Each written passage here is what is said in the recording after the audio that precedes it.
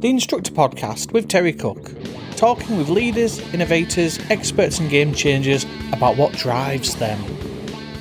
There are people out there that are struggling, and like you said, feel like they have to take on everyone. And part of being a driving instructor is we want to fix people's problems. You know, it's one of the hard transitions from me going from almost instructor-led to coach-led, is as an instructor, when they make a mistake, I just want to dive in and fix it and help.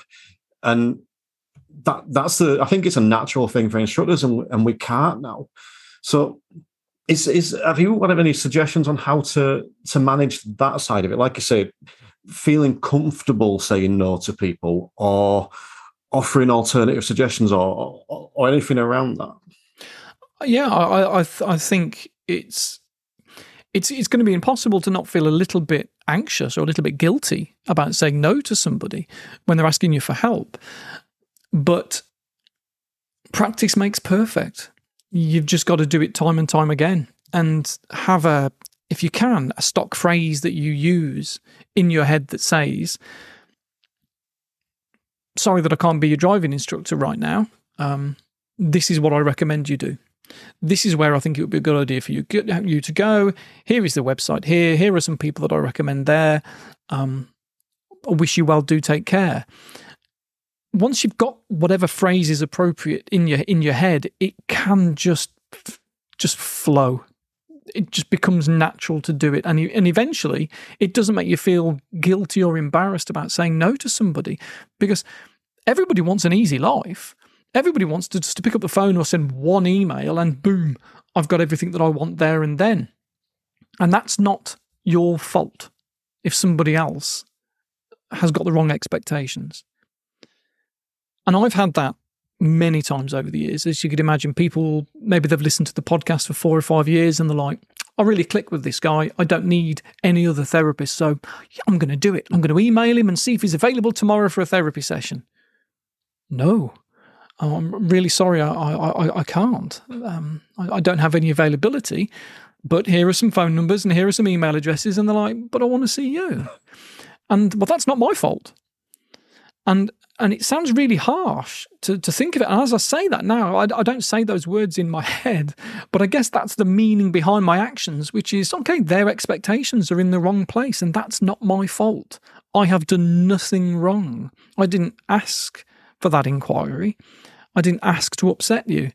It's not my fault. And then I can't feel guilty, because I think it is about guilt, that feeling of that uncomfortable feeling.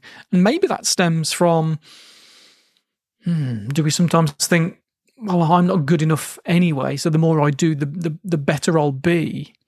Sometimes that can be the case, and we do need a little bit of self-analysis sometimes to go, am I good enough? Actually, as a friend, as a human, as an instructor, as a coach, as an anything, am I already good enough? Do I have anything to prove? Who am I trying to prove anything to? My dad from 30 years ago? What am I doing with myself?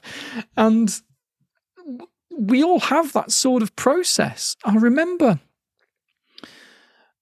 I forget quite what it was. There was a couple of things that happened to me. And I thought to myself, that'd make my dad proud. And I thought, where did that phrase come from? Why is that there? He'd have been proud anyway. No, despite this or not, it doesn't matter. But still, as an adult, there's that childish phrase in my head that says, "No, I want to make my parents proud because that's what I was born to do." And of course, we're not. It just feels that way, doesn't it? Sometimes. I think there's sort of the idea of wanting to help people as well is just natural for a lot of people, isn't it? Yeah. I know that for the instructors listening now, I think I'm doing what you suggested without actually intending to, because when people sort of message me, it's usually message inquiries as well rather than ring. I'll generally say, no, can't take anyone on for, well, at the minute it's till December, so you're welcome to get back in touch then, but here's some resources. And I've got free stock resources that I send them.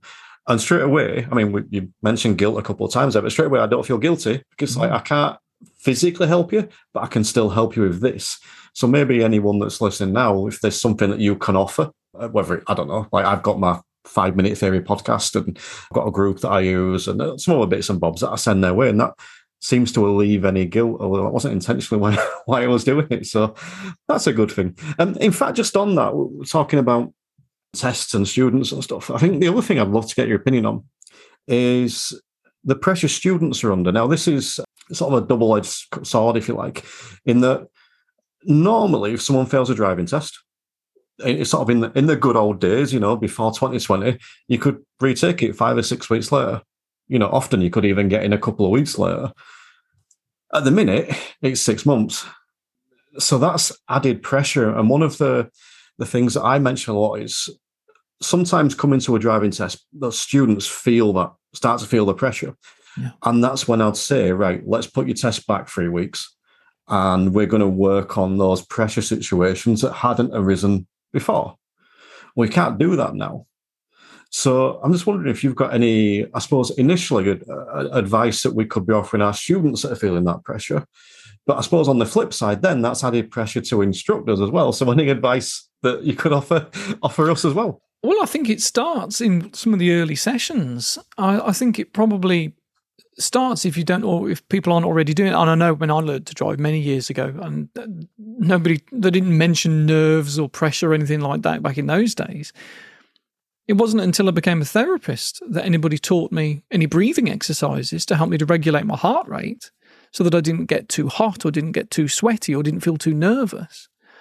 I didn't know anything about that until I became a therapist, until I trained as a therapist. And I think, why isn't this taught to kids in school? It's one thing to stretch children's comfort zones, put them on stage in front of their school friends in some assembly or something and do Oliver Twist or whatever. But beforehand, you need to teach them how to handle those feelings when they come into the stomach, into your muscles. Because when you transfer that into a car, we want to be stable. We want to sit in that seat and hold that steering wheel and it doesn't shake.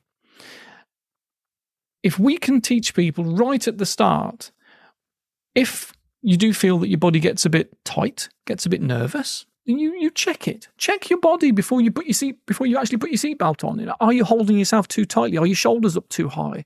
Let them hang a little bit looser. Are you holding your neck too tightly? Are you actually comfortable here? Are you gripping the steering wheel too tightly? And I'm sure you probably do that. But if you can just relax that little bit and tell your body that everything's going to be okay, you've got a better chance of being able to regulate your heart rate when you take a few deep breaths from the diaphragm, deep in the bottom of the lungs, rather than the shallow breathing at the top half. The sort of stuff you've probably heard me waffling on about all the time. But if people just Google breathing exercises for anxiety, fight or flight response, all that sort of stuff, you'll get all these YouTube videos and clips and demonstrations of people talking about diaphragmatic breathing, how to regulate your heart rate.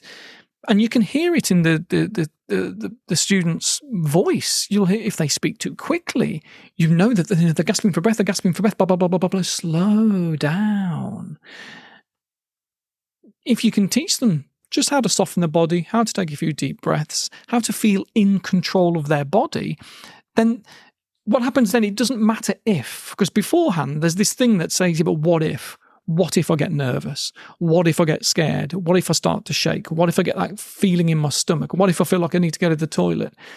If it doesn't matter that they get that feeling, because the answer is, it doesn't matter, you'll be able to control that a little bit. A little bit of anxiety is good. It keeps you sharp. It keeps you focused, but obviously too much can be a hindrance. So they need to know how to find that balance in between where they can feel something so that it keeps them sharp and it keeps them listening so they don't wander off in their mind and they're thinking about what they've got to do later that day. They are actually listening to the examiner and they are watching the road. If they can find that middle ground with a little bit of anxiety, just enough to keep them focused, but not so much to make them shake, they're going to feel in control. And I think that's really important for people. The Instructor Podcast with Terry Cook, talking with leaders, innovators, experts and game changers about what drives them.